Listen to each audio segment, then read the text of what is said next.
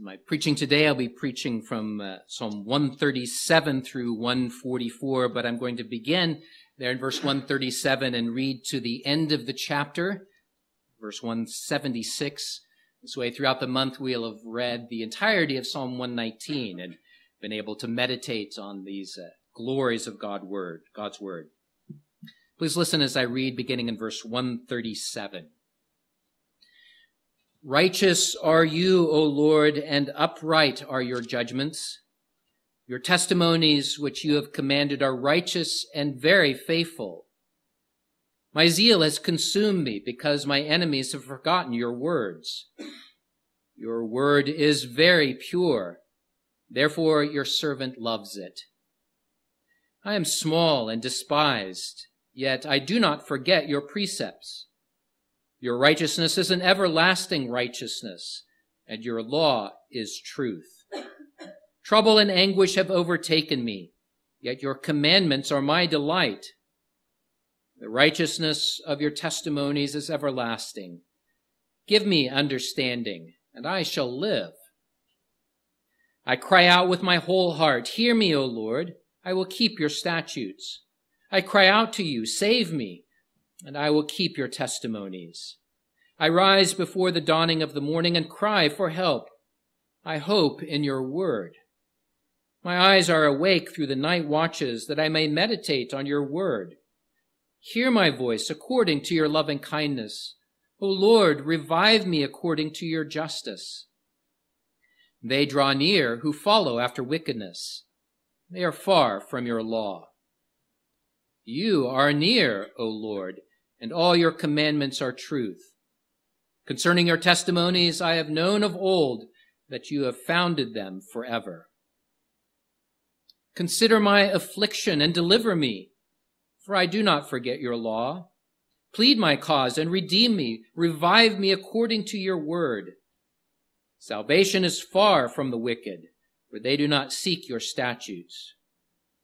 Great are your tender mercies, O Lord. Revive me according to your judgments. Many are my persecutors and my enemies, yet I do not turn from your testimonies. I see the treacherous and am disgusted, because they do not keep your word.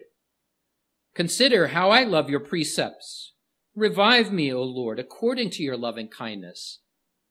The entirety of your word is truth, and every one of your righteous judgments endures forever.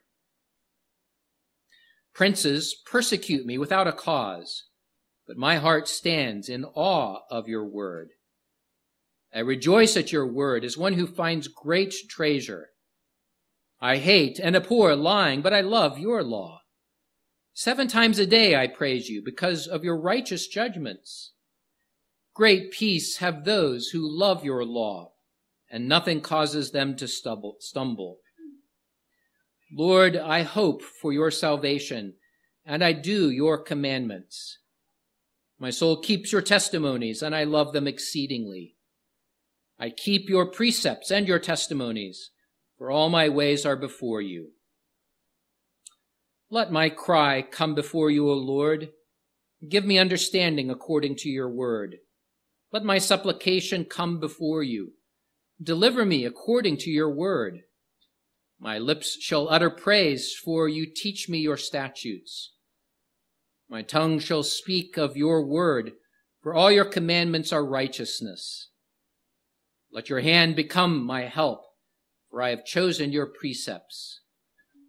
I long for your salvation, O Lord, and your law is my delight. Let my soul live, and I shall praise you, and let your judgments help me.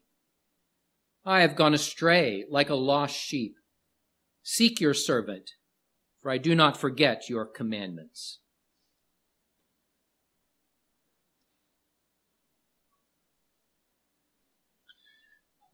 There are moments in life when we are overcome by wonder and awe. Moments like the beauty of the sunsets that we have recently had here in Oklahoma. They make you stop and look and to think about the glory of God. Or maybe there are times when a phrase of music just takes your breath away. There are times when sitting with family and friends, where the sweetness of that fellowship, you just want to extend and just to pause and let those feelings of fellowship and love continue. These are moments that deserve to be lingered over and to savor. Today, I invite you to linger over Psalm 119, and especially the expression of God's righteousness. These come through in verses 137 through 144 especially. The psalm reflects on the incomparable glories of God's word, and that's been what we've looked at throughout this whole month. The glory of God's word that is given to us in its written form. It also leads us necessarily to the Word incarnate, Jesus Christ. Because, as John says, the Word became flesh and dwelt among us, and we have beheld His glory, the glory as of the only begotten of the Father, full of grace and truth. It's in that light that I invite you then to linger over and to savor the righteousness of God that is declared in His Word, both written and incarnate today. We'll begin with this fact, with the truth that is expressed right at the very beginning in verse 137, that God is righteous. Righteous are you, O Lord. And then verse 142, your righteousness is an everlasting righteousness. One thing about the Psalms that we have enjoyed throughout this year is to notice some of the poetic devices that are used. And here I'll call your attention to the way a repetition is used. Oftentimes it's used to invite you to do that, just what I'm inviting you today, to cause you to linger, to ponder what is being said.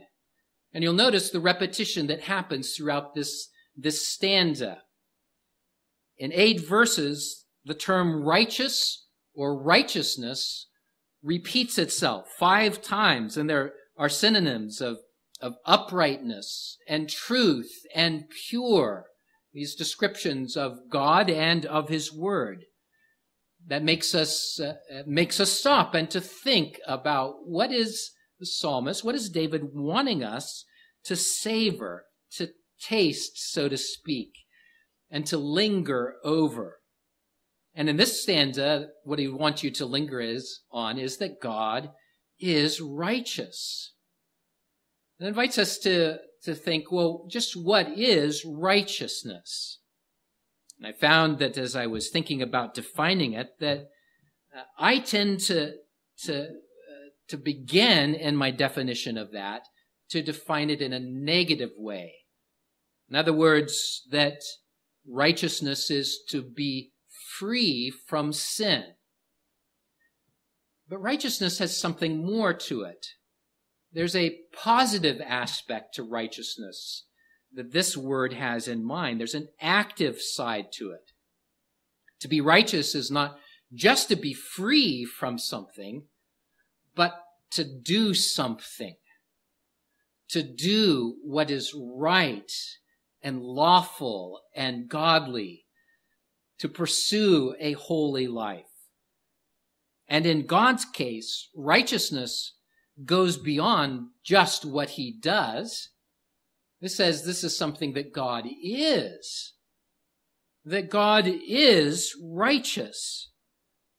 It's part of who He is. It's an attribute of God. He is fundamentally righteous. And that's something to linger over, to pause and meditate on. The perfect righteousness of our God. That's something that, as we'll find later, is described by John in his first letter as God dwelling in perfect light. That's another very rich poetic term, isn't it, to describe that the holiness and perfection of God in His righteousness. Psalm 119 invites you to meditate on that. And then it adds to that aspect of the nature of God to say, here are the ways that he displays it. Out of that righteous nature then flows these righteous acts of God. There are three things in these stanzas that come out. Look at verse 137. God's judgments are righteous. Or some translate it, that he is righteous in his government of the world. That means that he rules all of the world by his most holy, wise, powerful providence. That rule is always righteous. Whatever he does in all of history is necessarily righteous because he is righteous. And then verse 138, his commands are righteous. And this is one that is maybe a little hard to grasp because the rulers of this world are corrupt. Even those who are redeemed have sin still clinging to us. And we make laws that are inevitably flavored by our own nature. We make laws that twist matters to our own advantage. But out of his own righteousness, God's commands to us are always righteous as well. Whatever his law is, whatever he commands, whatever he requires us to obey is always right. And then in verses 142 and 144, we see that God's word is righteous, and he shows his righteousness through that word. Now, we've been noticing through Psalm 119 that this psalm uses a variety of terms for God's word. We saw that command in verse 138 is God's word. Judgment is his word. Now, listen to verses 142 and 144. Your righteousness is an everlasting righteousness, and your law is truth. The righteousness of your testimonies is everlasting. Give me understanding, and I shall live. It's kind of taken in the whole of Psalm 119. There's a sense of every aspect of the Word of God is embraced by this aspect of the righteousness of God. So you can think of all of the revelation of the Bible, that in every page, in every word, in every revelation, that God is righteously and truly revealing himself to us. We can turn there and find out that we know who God is because he has truly revealed himself to us. We find out there what we are like and what we need. And God's word tells us truly of our sin and of our need of a Savior and declares the coming of Jesus Christ.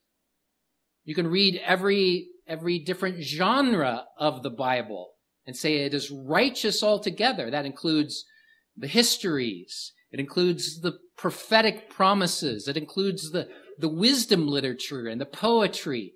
It is all true and righteous because God is righteous. His word is righteous. And it leads us to the righteousness of Christ himself, because we have seen in Christ the glory of our God.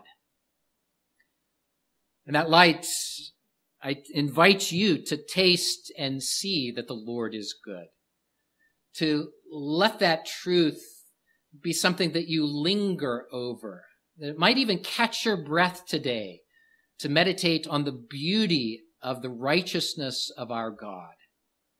There is no spot or blemish in his character. He is righteous in all of his attributes. Maybe the children have memorized the catechism question. What is God? God is a spirit, infinite, eternal, and unchangeable in his being, wisdom, power, holiness, justice, goodness, and truth. Well, you can apply righteousness to all of those characteristics. He is righteous in his wisdom. He knows all things, and he responds to everything in ways that are righteous. He is righteous in his justice. When he operates according to his own righteous laws, and as he executes justice in this world, it is always right and true, and we can take comfort in that. Every and any attribute of God you can take, you will find that he is righteous in them. And that's one place you can stop and meditate. Just go through those attributes of God and say he is righteous in his wisdom. He's righteous in his power, in his holiness and justice, and so on. Savor this truth that God is righteous. So how shall we respond to righteousness? We'll begin by responding in faith and repentance, because here I need to begin with the fact that God is righteous and we are not. God is righteous, and as 1 John says, he dwells in light that is pure and, in one sense, unapproachable because of the purity of that light that shines from God's holy perfections. So when you think about God being righteous and I am not, that righteousness of God can be terrifying, right? The righteousness of God can be terrifying to us who are not righteous. Think of how Isaiah responded when the Lord brought him into the presence and gave him a vision of that heavenly throne room. Isaiah saw the Lord exalted in that throne room, and the glory of the Lord filling that throne room and flowing out, and the angels of God flying around God, saying and worshiping him continually, saying, "Holy, holy, holy is the Lord God Almighty. The whole earth is full of his glory." And what was Isaiah's response? He was terrified of this righteous God. He fell down before God to worship him. And he said, "I am undone. I'm a dead man, because my eyes have seen the holy God. But I am a man of unclean lips and live among a people of unclean lips." He was expressing that understanding that God is righteous and I am not. But let me also remind you of the gospel so that you can respond to God's righteousness from the perspective of Christ. We ought to read Psalm 119 in its context of David, but more importantly, we always need to read it in the context of Jesus, because there is one overarching story of the Scripture, right? There's one overarching message that is being told, that the righteous God does judge sinners, but he has sent Jesus, the righteous one, to be our Redeemer. And Psalm 119 calls attention to the righteousness of God so that it would convict us of sin and lead us to come to Jesus by faith. And then Psalm 119, as we've seen before, is very rich in the expressions of obedience that flow from faith in Jesus Christ. But for today, when thinking about the righteousness of God, remember that all our righteousness is compared to filthy rags. What do we have to offer the Lord but obedience that is marred by our own unfaithfulness, by motives that are mixed, by obedience that is frail and faltering. We know that there is no one who is righteous in and of themselves, that there's no one who seeks for God. And as Paul makes clear, no one can be justified by his or her own righteousness. And yet, and the glory of the gospel comes through, and yet we have an advocate with the Father. We have Jesus, the righteous one. I love the way that John talks about that righteous God who lives in unapproachable light and says you too ought to live there. And that if you say that you're following him, you must live in that light. And you can feel some of the tension that is building here, right? Because I don't. And the righteous light of God pierces my life and my heart. And so John goes on to say that if you sin, he is faithful and just to forgive us all unrighteousness. And John knows where we live, right? And because if you say you don't sin, you're a liar. But God has given us a Redeemer, Jesus, the righteous one. That's what Psalm 119 says. God, you are righteous. It can even be read in the way that the metrical psalm puts it. Jesus, you are the righteous one.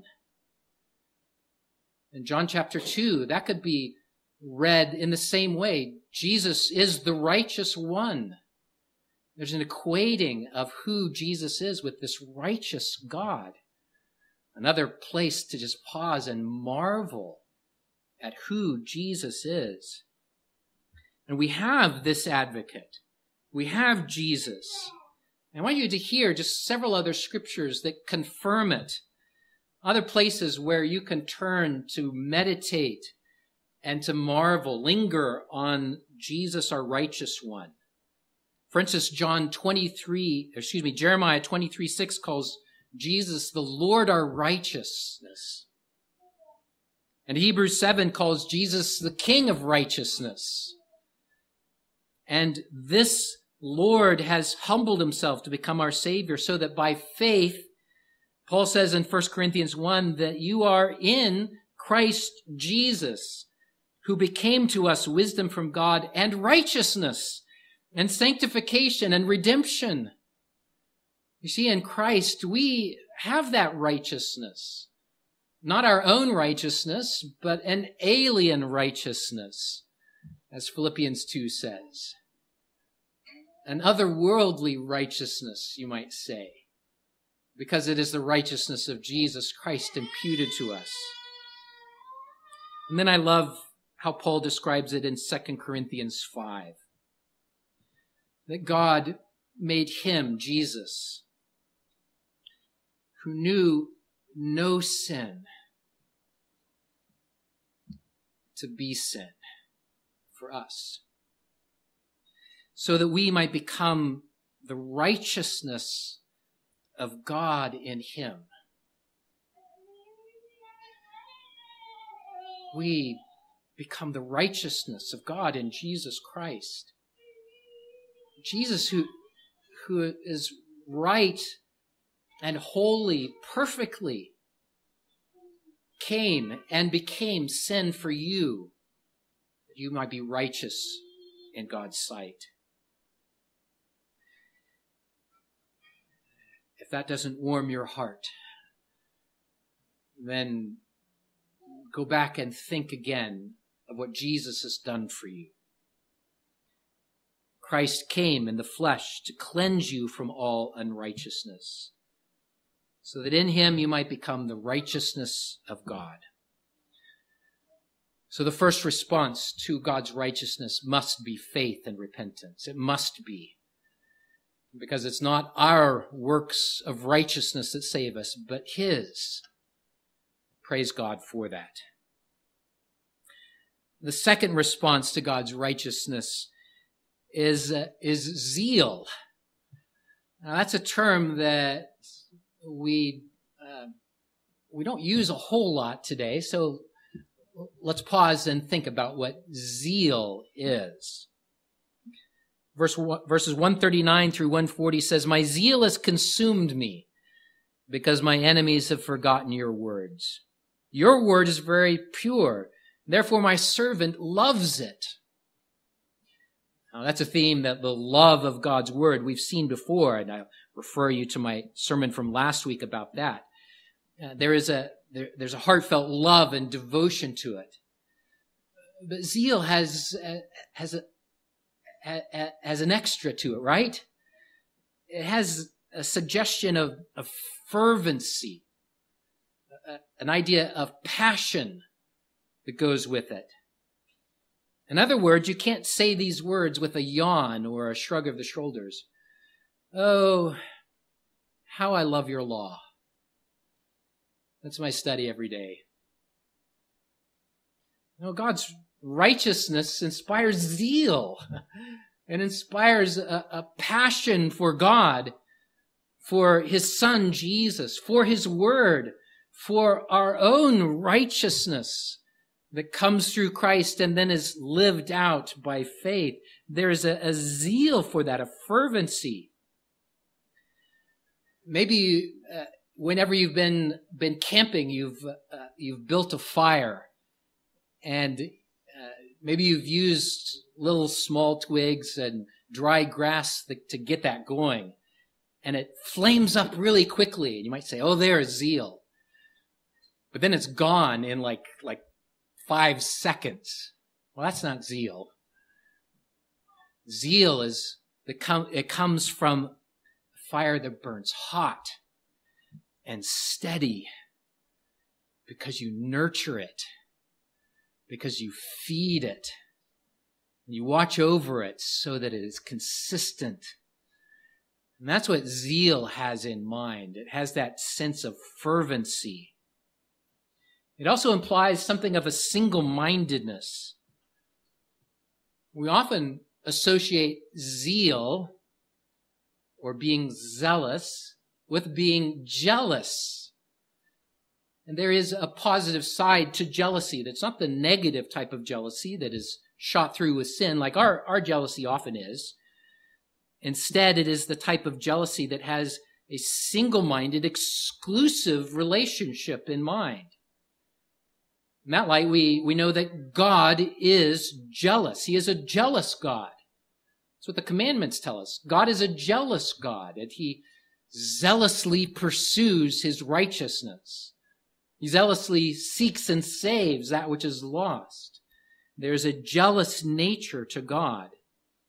So this jealousy or this single-mindedness is not bad. It has a good sense to it.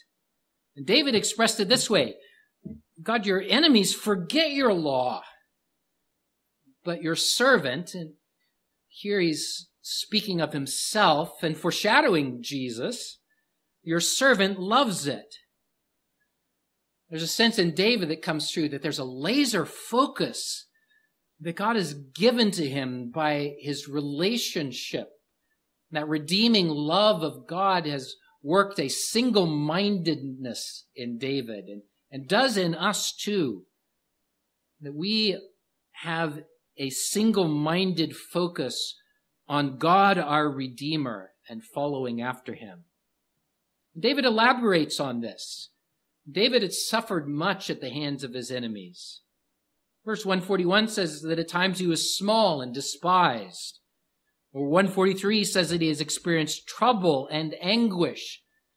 And you can read about that. So think about what we've already learned of David in our 1 Samuel sermons. Anguish often overtook him. But in all of that, listen to what David is mostly concerned about. He's concerned about the contempt that his enemies had for God and for his word. It's as if he could understand what he was going through, and he does cry out for help and deliverance in the midst of that. But what's motivating it is the contempt of an unbelieving world of the living God, of the righteous God.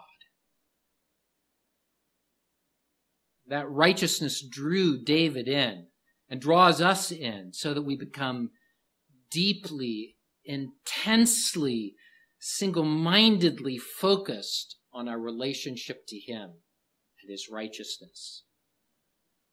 And we can say, your servant loves your law.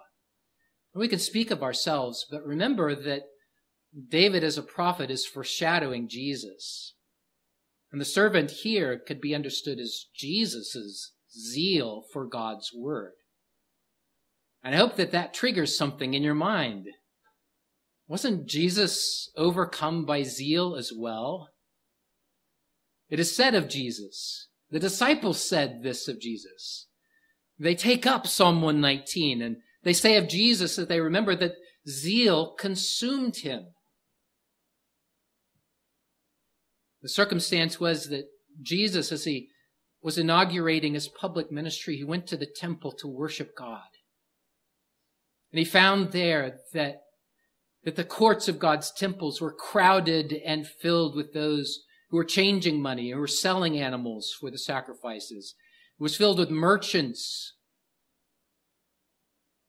It was crowding out what the temple was about. And zeal for the righteousness of God, for his worship, for the access that the temple implied, so that others could come and worship God. Zeal for that consumed Jesus Christ. And so he entered the temple and he turned over those tables of the money changers. And he made a whip and he drove them out. And as he did so, he said, "Take these things away. Do not make my Father's house a house of merchandise." He was zealous for the righteousness of his Father. He was zealous for the opportunity that worship implied for those who would come to the courts of the Lord. And it is here that the disciples remembered, zeal for your house has eaten me up. God's righteous person and his word and his will consumed Christ. Psalm 119 directs us and our zeal to the same righteousness, the righteousness of God that is revealed in his Son and in his word. It's expressed in love and devotion to him and to his word. With that, I'd like to close with a question of application. Does your life reflect the righteousness of God? Does it reveal the righteousness of God's word as you seek him in obedience? I want to meditate on two answers to that question. One is that I found today that some will answer, I love God, but, his word is not really part of my life. I'm interested, but I'm not really wanting to know it that well. Or some will say even this, that I know God is righteous and that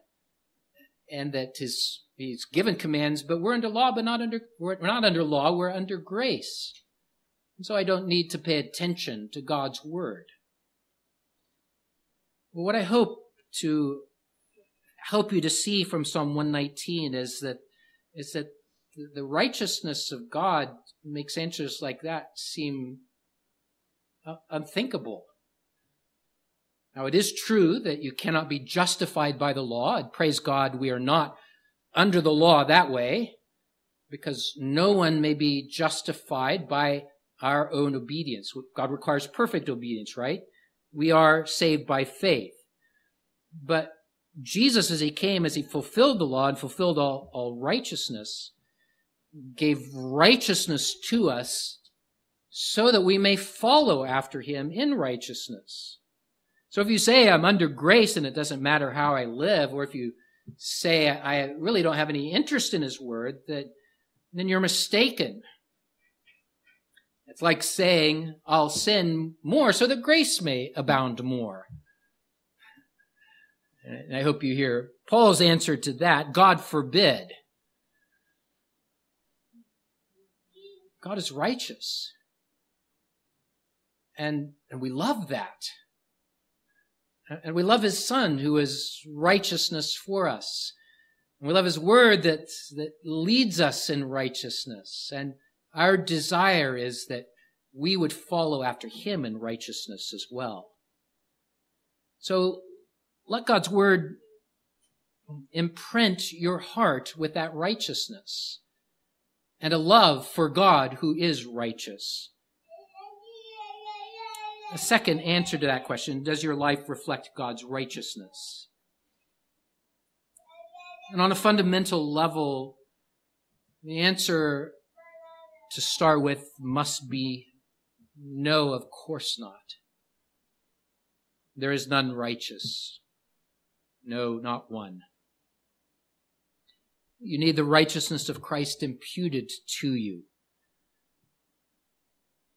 And Psalm 119 reflects this as it cries out for that salvation that only God can give, for that righteousness that comes through Christ. Listen to the last words of Psalm 119. I long for your salvation, O Lord, and your law is my delight. Let my soul live, and it shall praise you. Let your judgments help me. I have gone astray like a lost sheep.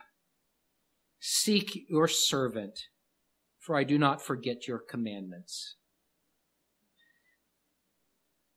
Today, if the righteousness of God frightens you because you understand that you are not righteous, then cry out with Psalm 119 saying, I am a sheep who's gone astray. Save me, O Lord, from my own unrighteousness.